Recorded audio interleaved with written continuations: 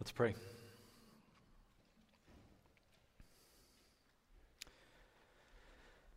Father in heaven, Peter tells us that this gospel regarding the sufferings of Christ and the subsequent glories, it was all there in the prophets.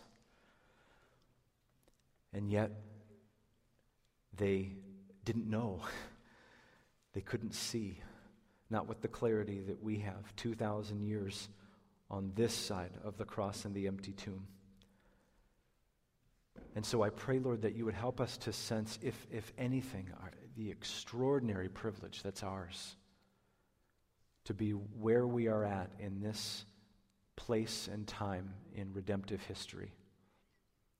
Lord Jesus, I ask that you would make much of yourself through not only this particular morning as we worship over the Word, but that you would take this series in the book of Daniel and show us even the very things that Daniel himself couldn't penetrate into, the sufferings of Christ and the subsequent glories, particularly as we move ever closer toward the glorious appearing. Lord, every eye will see you, even those who pierced you. Lord, give us hope as we look forward to that day. Come now and grant us light, and then as we see and understand, help us to treasure what we see, and may we walk away changed. In Jesus' name, amen.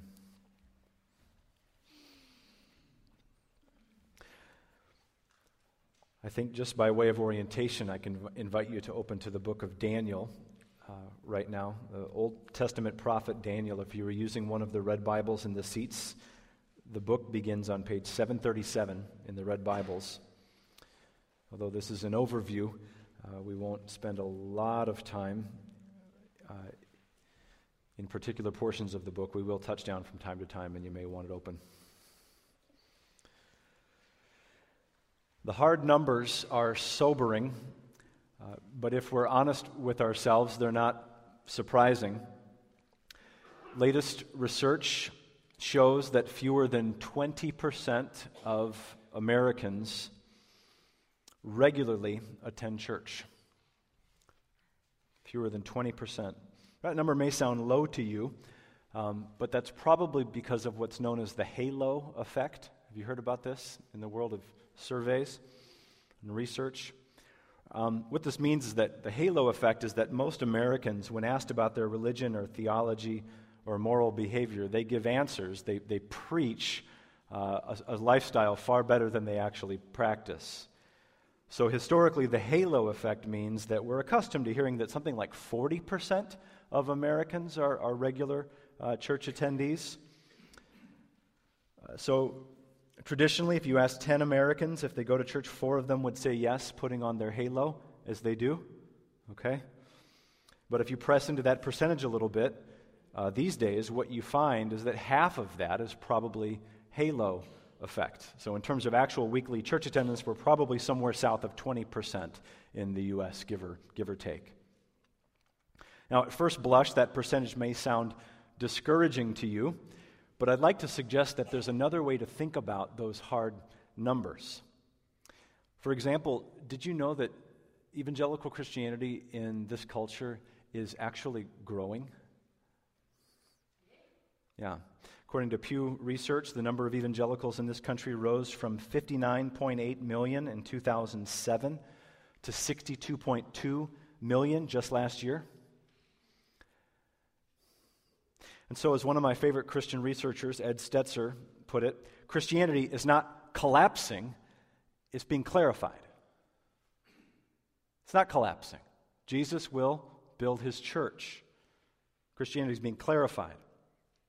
Stetzer again says that nominal believers are now the nones. Is that familiar language to you? Those who used to check the religion box, because that's what you do, you just check the religion box, they are now checking the box on the surveys that say none or no affiliation. Christianity is not collapsing. It's being clarified. Nominal believers are simply less and less hard to find. They're the nones. Now think about what that means. If, and I think it's true, if the canopy of cultural Christianity that Christ followers have so enjoyed for the last 200 years or so in our nation, if that canopy is being withdrawn, then not only does this define the true nature of the Christian faith for the culture, but it increasingly differentiates it from the culture. Does that make sense? I'll say that again. If the canopy of cultural Christianity that Christ followers like us have enjoyed for some 200 years in this nation is being withdrawn, not only does this define the true nature of the Christian faith for the culture, it increasingly differentiates it from the culture. So we can't have it both ways. That's a good thing. There's a word in the Bible that increasingly comes to name the experience of genuine Christ followers in this nation, and that word today is exile. Exile. Now, I want to be careful because, on the one hand, exile can mean something like deportation, banishment, dispersion from one's own country. This sort of exile is precisely what half of the inhabitants of Syria are experiencing today. That's exile. So I want to be careful not to over-apply or misapply this word. The experience of American evangelicals is light years today from that of Syrian refugees arriving in Europe and soon to arrive here in this nation. However, at the same time, let's not misunderstand or fail to grasp in what ways American Christ followers are beginning to experience exile. Cultural exclusion, social ostracism, the relegation of our religion to the sidelines of the culture, instead the middle of the playing field, the rejection of our values, the American embrace of so-called same-sex marriage from the highest court of our land, mandating it in all 50 states,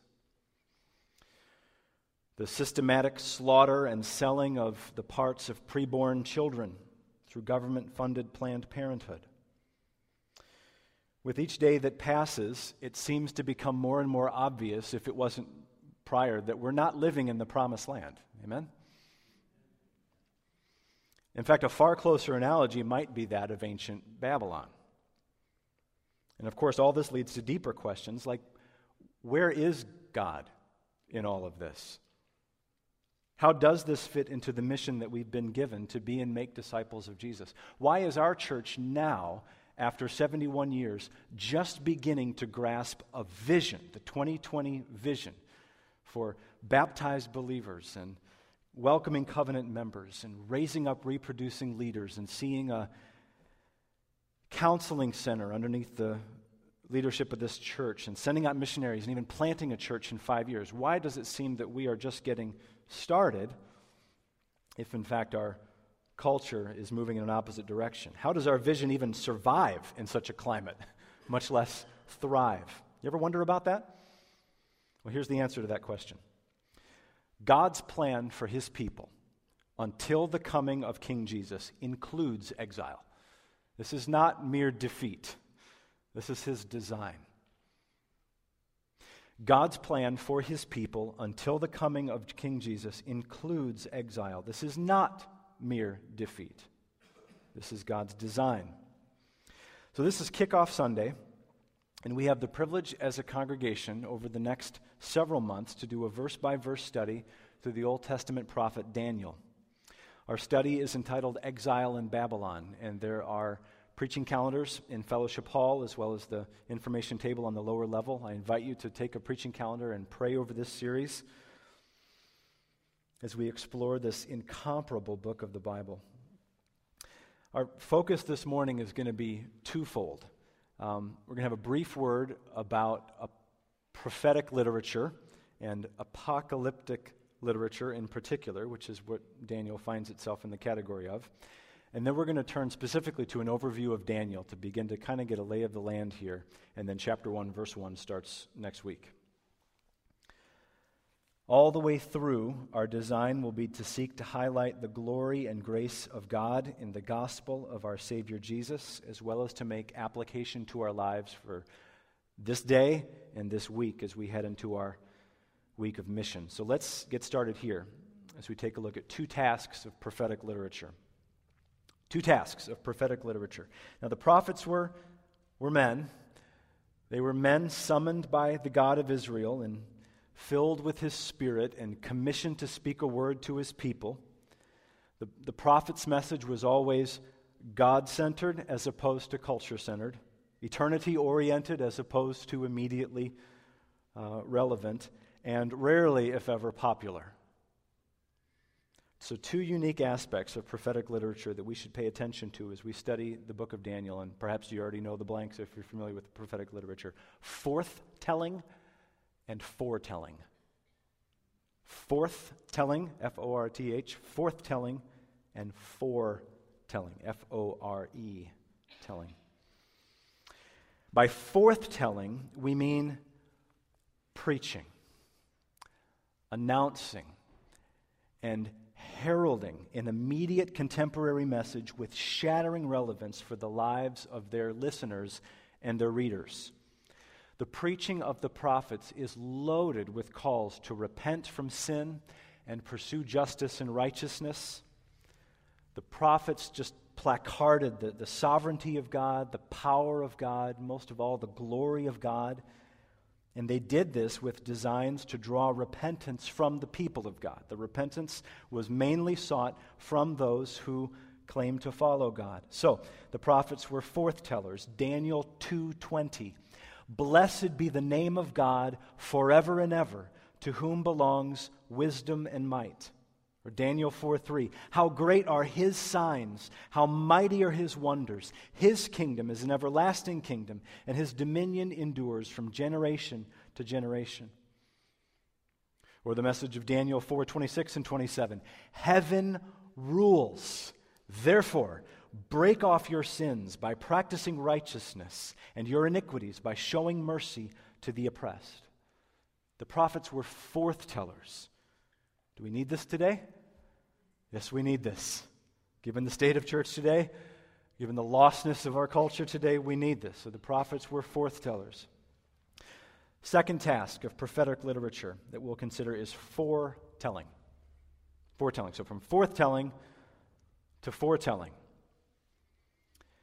The second feature of prophetic literature is more akin to the way that we were talking about biblical prophecy last month as we were studying 2 Thessalonians. Remember our definition of biblical prophecy last month? If you don't, I'll lob the ball over the plate. Biblical prophecy is history written in advance. History written in advance. It's a staple of the word of the prophets that they routinely foretell future events. And this is what is so exciting as we begin to look into the vision that someone like Daniel had some 2,500 years ago.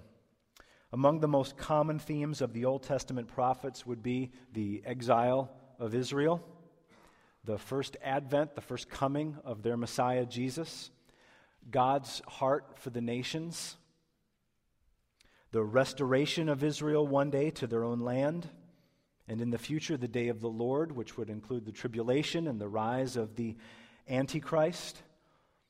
Finally, the repentance of Israel and belief in their Messiah, and then the judgment of the nations, coupled with the second advent and the return of the Messiah. All these themes are ones that barrel through the prophets.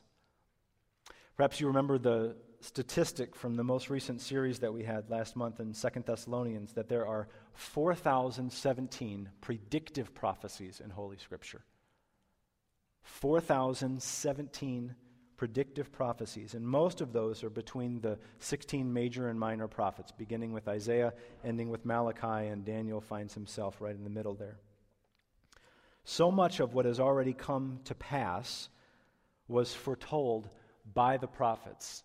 For instance, Daniel alone prophesied the fall of the Babylonian Empire, which seemed impossible at the time of his writing, as well as the rise of the empires of Persia and then Greece.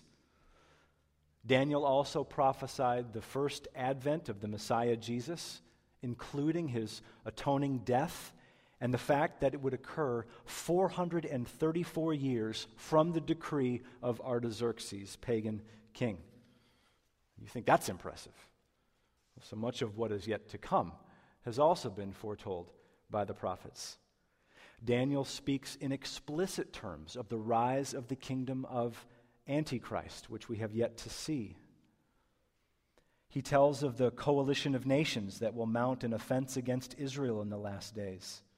Daniel foresees the destruction of the kingdom of the Antichrist by the return of our Lord Jesus Christ, which we await.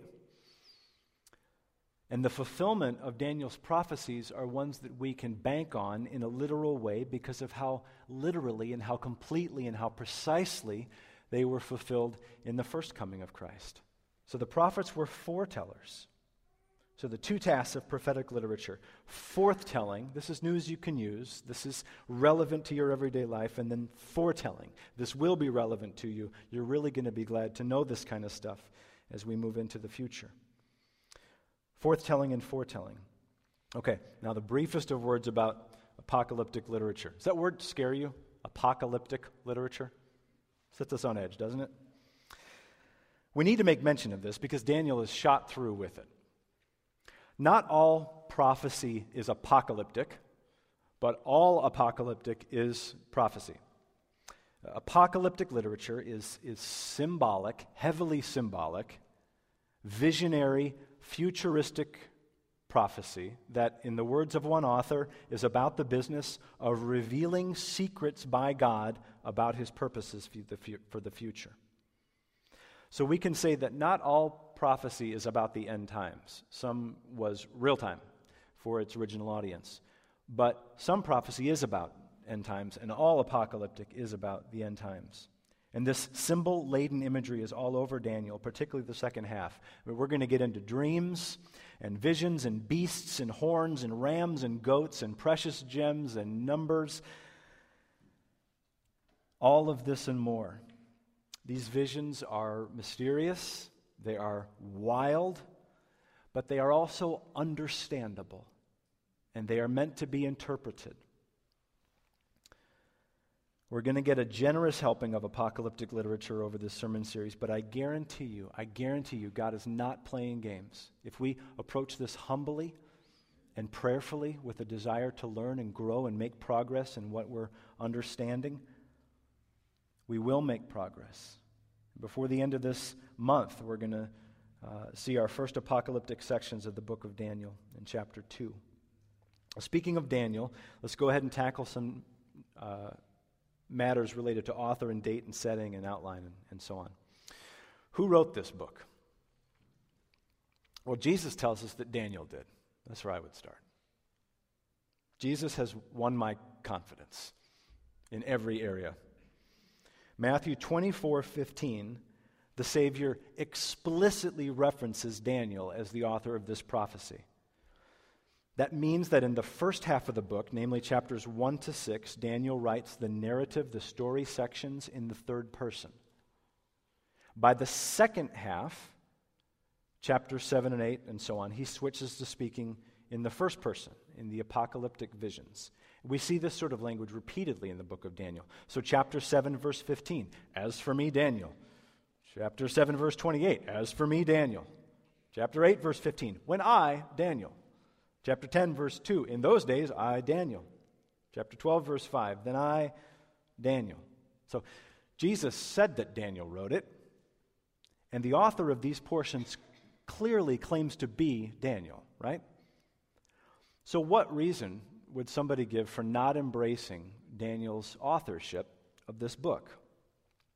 That brings us to a second issue, and it's the matter of date and setting and occasion. When was Daniel written? Well, the historical events that unfold in this book all take place roughly between the years 1605 BC and 537 BC. 605 to 537 BC. So essentially, Daniel is 6th century BC material. The key year in all of this is 586, because that's when the fall of Jerusalem was complete and the last of the Jews were carried off to exile in Babylon. So you might ask, what problem do people have with Daniel being the author of this book?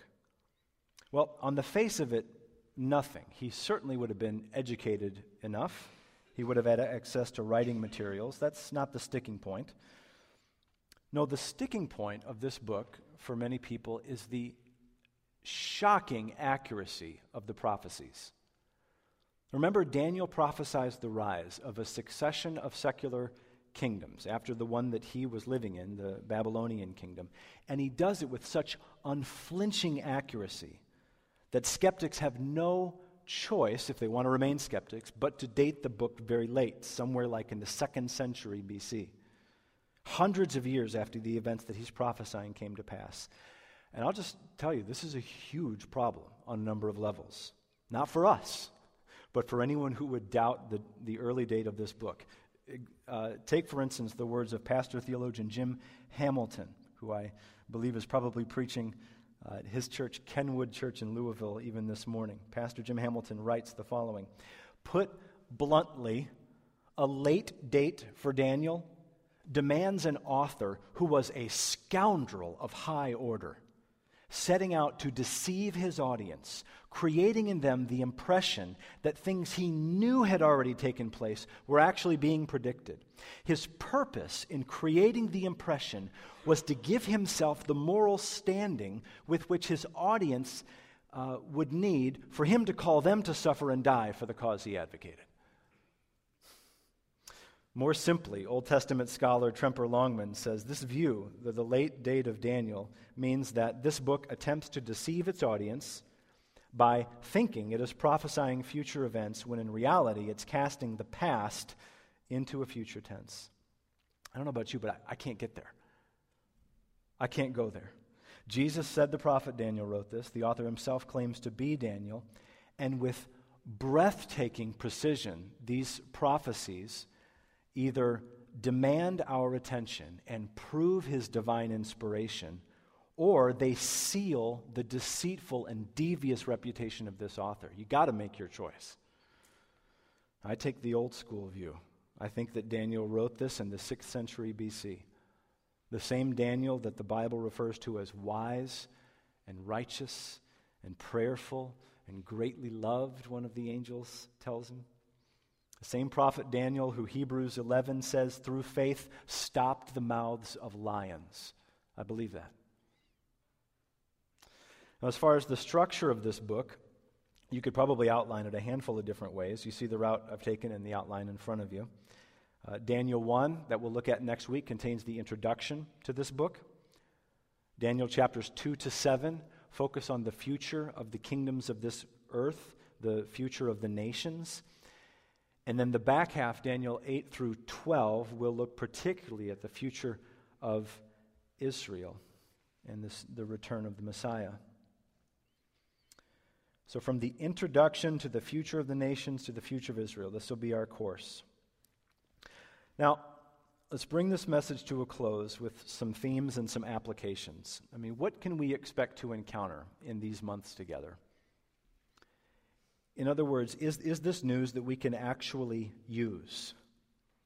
And the answer to that question is yes. Let's consider 3 areas of application as we close. 1, what this book says about us with reference to our God. 2nd, what this book says about us with reference to our culture. And 3rd, what this book says about us with reference to our Christ. We'll take each in turn.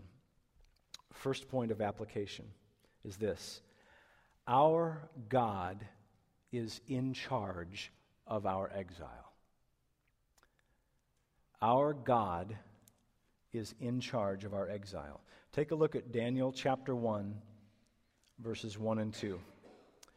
In the 3rd year of the reign of Jehoiakim, king of Judah, Nebuchadnezzar, king of Babylon, came to Jerusalem and besieged it. And the Lord gave Jehoiakim, king of Judah, into his hand. So on the one hand, we have Nebuchadnezzar, king of Babylon, instigating this reign over God's people. And on the other hand, we have the Lord giving his people into the hand of Babylon. Nebuchadnezzar didn't take anything that the Lord didn't give him. Or, speaking of this moment in history, God says in Ezekiel 39:28, they shall know, he's speaking of his people, they shall know that I am the Lord because I sent them into exile. You say, who did this? God did this, ultimately. Now, to be clear, and I have not been as clear as I've preached the prophets in this church in years past, the church is not Israel. We do not replace Israel, just as America is not Babylon. I'm not suggesting a replacement theology here at all. We don't replace Israel. But you have to admit, we sure do reflect her from time to time, don't we? All of these things have been written down, 1 Corinthians 10:6 says, for our example, for our instruction. More often than we'd care to admit, we do reflect the history of Israel. The church in America today finds herself in an increasing and unenviable position of exile. And who's ultimately sovereign over this moment in history? Ephesians 1:11 says that God works all things after the counsel of his will. So as the church moves into exile today in the West, in America maybe in particular, God is in charge of it. Our God is in charge of our exile. You say, well, why? Why would he do this? Well, the second point is this. Our culture ought to benefit from our exile. This is incredibly important. Our culture ought to benefit from our exile. One of the most spectacular features of the book of Daniel is that the Babylonians consistently notice and prosper because of the presence of Daniel and Shadrach and Meshach and Abednego in their midst. Daniel 2:25, Daniel 5:13, Daniel 6:13, they know they're there. And they are increasingly the beneficiaries of their presence. And recall what we said at the beginning of this sermon, that canopy of cultural Christianity is receding from over our heads at this very moment. The canopy that we have enjoyed for some 200 years in our nation, it's now being withdrawn. This defines the true nature of Christianity for those around us, and it also differentiates us from the culture. Now again, we don't replace Israel in this regard, but we should reflect her to a certain extent. Consider Jeremiah's words to the Jewish exiles in Jeremiah 29, beginning in verse 4. Jeremiah 29:4, not only will you see God reminding Israel that he sent her into exile, but he sent her for a purpose. Jeremiah 29:4, thus says the Lord of hosts, the God of Israel, to all the exiles whom I have sent into exile from Jerusalem to Babylon, build houses and live in them, plant gardens, eat their produce, take wives, have sons, have daughters, take wives for your sons, give your daughters in marriage, that they may bear sons and daughters, and multiply there. Do not decrease, but seek the welfare of the city where I've sent you into exile, and pray to the Lord on its behalf, for in its welfare you will find your welfare. That's fascinating. Or Jeremiah 29, verse 25 and following, thus says the Lord of hosts to Israel, he has sent us into Babylon. Your exile will be long. Build houses, live in them, plant gardens, and eat their produce. If you think about, for example, marriage is mentioned here. Do you see how strange marriage looks today in our culture? Old-fashioned, one guy, one gal, for life. That's increasingly odd. I haven't done a wedding in a long time. I wonder why. And when people do get married, when one man and one woman get married, there is oftentimes, you find underneath that, convictions, scriptural convictions, gospel convictions. Marriage itself is going to become a witness in this culture. Or Jeremiah mentions seeking the welfare of the city to which I have sent you. Pray to the Lord on its behalf. You know, most people have no people praying for them. Most of your neighbors have no one praying for them. Are you? can be a great witness. We are to be salt and we are to be light. So marriage, mercy ministry, our meal ministry on Wednesday nights, prayer for this culture. Our culture ought to benefit from our exile. Third and finally, our Christ will put an end to our exile. Our Christ will put an end to our exile. Repeatedly, relentlessly, remarkably, the book of Daniel points us toward the second coming of Jesus Christ. While many examples we could cite, we'll just satisfy ourselves with one. Daniel chapter 7, verses 13 and 14. Daniel chapter 7, verses 13 and 14. Daniel says, I saw in the night visions, and behold, with the clouds of heaven there came one like a son of man. And he came to the Ancient of Days and was presented before him. And to him was given dominion and glory and a kingdom that all peoples, nations, languages should serve him. His dominion is an everlasting dominion which shall not pass away, and his kingdom shall not be destroyed. Our Christ will bring an end to our exile. See, history is careening toward this ultimate reality, the soon return of Jesus, his rule and his reign over the kingdoms of this world. They will become one day the kingdoms of our God and of his Christ. Don't you want to get that word out? The King is coming. Consider the words of the Apostle Peter. Interesting, I should have had Andy read chapter 1, beginning in verse 1 in 1 Peter. Peter addresses the elect exiles. He's talking to the church, people who believe in Jesus. And by the time he comes around in chapter 2, he exhorts the church. He says, you are a chosen race, a royal priesthood, a holy nation, a people for his own possession. Why? That you may proclaim the excellencies of him who called you out of darkness into his marvelous light. Once you were not a people, but now you are God's people. Once you had not received mercy, but now you have received mercy. Beloved, I urge you as sojourners and exiles to abstain from the passions of the flesh, which wage war against your soul, and I might add, ruin our witness. So we want to be a church that is steadily putting sin to death. We want to be a church that is steadily going about our business of living our lives and building our families and praying for our culture and doing mercy ministry. But we want, at the end of the day, to make sure to get this message out. 1 Peter 2:9, that you may proclaim the excellencies of him who has called us as exiles for now, but one day will bring an end to this exile. I wonder today if you've come into this room looking for reconciliation with your Creator. I wonder if you've come in today determined maybe to give God one more chance. I want to encourage you this morning by turning that question around and saying that he brought you here today in order to give you this one more chance.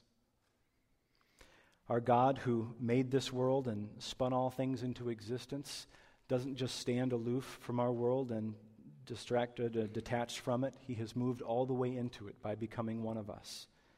Jesus Christ lived a perfect life. He died on the cross to atone for your sins and for mine. And on the third day, he rose again.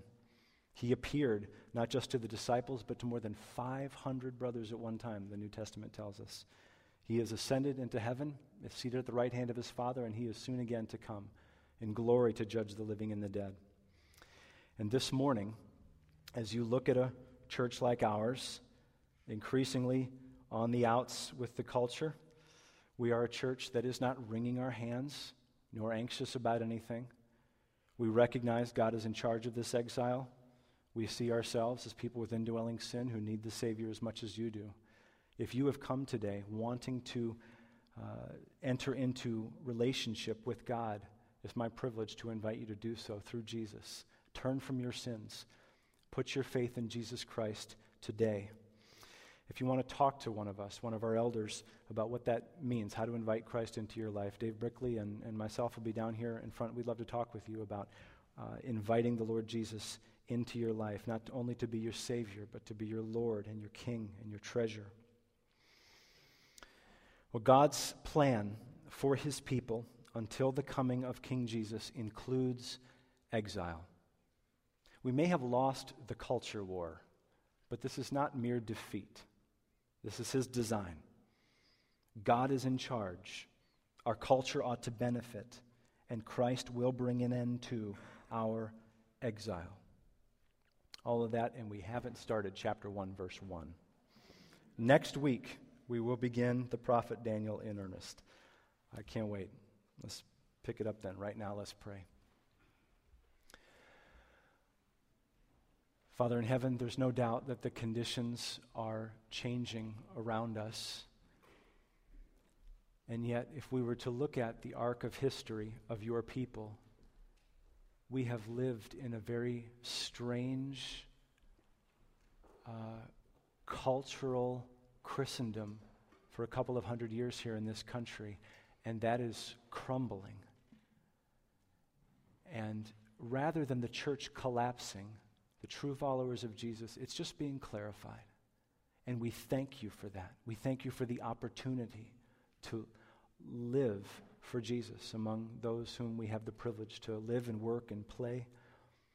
And I ask, Lord, that you would help us this day to be encouraged, to see your sovereign hand over this exile. I pray that we would take all kinds of encouragement just to put down roots and get about the business of following Jesus. And Lord, just as it's written in our fellowship hall above the coffee bar, we'll follow you. And you make us become fishers of men. Lord, please draw people into our web of relationships. Help us to be politely, relentlessly curious about this Babylon in which you have drawn us to live. And may we seek the welfare of this city and the cities that surround it and this world. Lord Jesus, you're coming back, and we look forward to that day. In your great name we pray. Amen.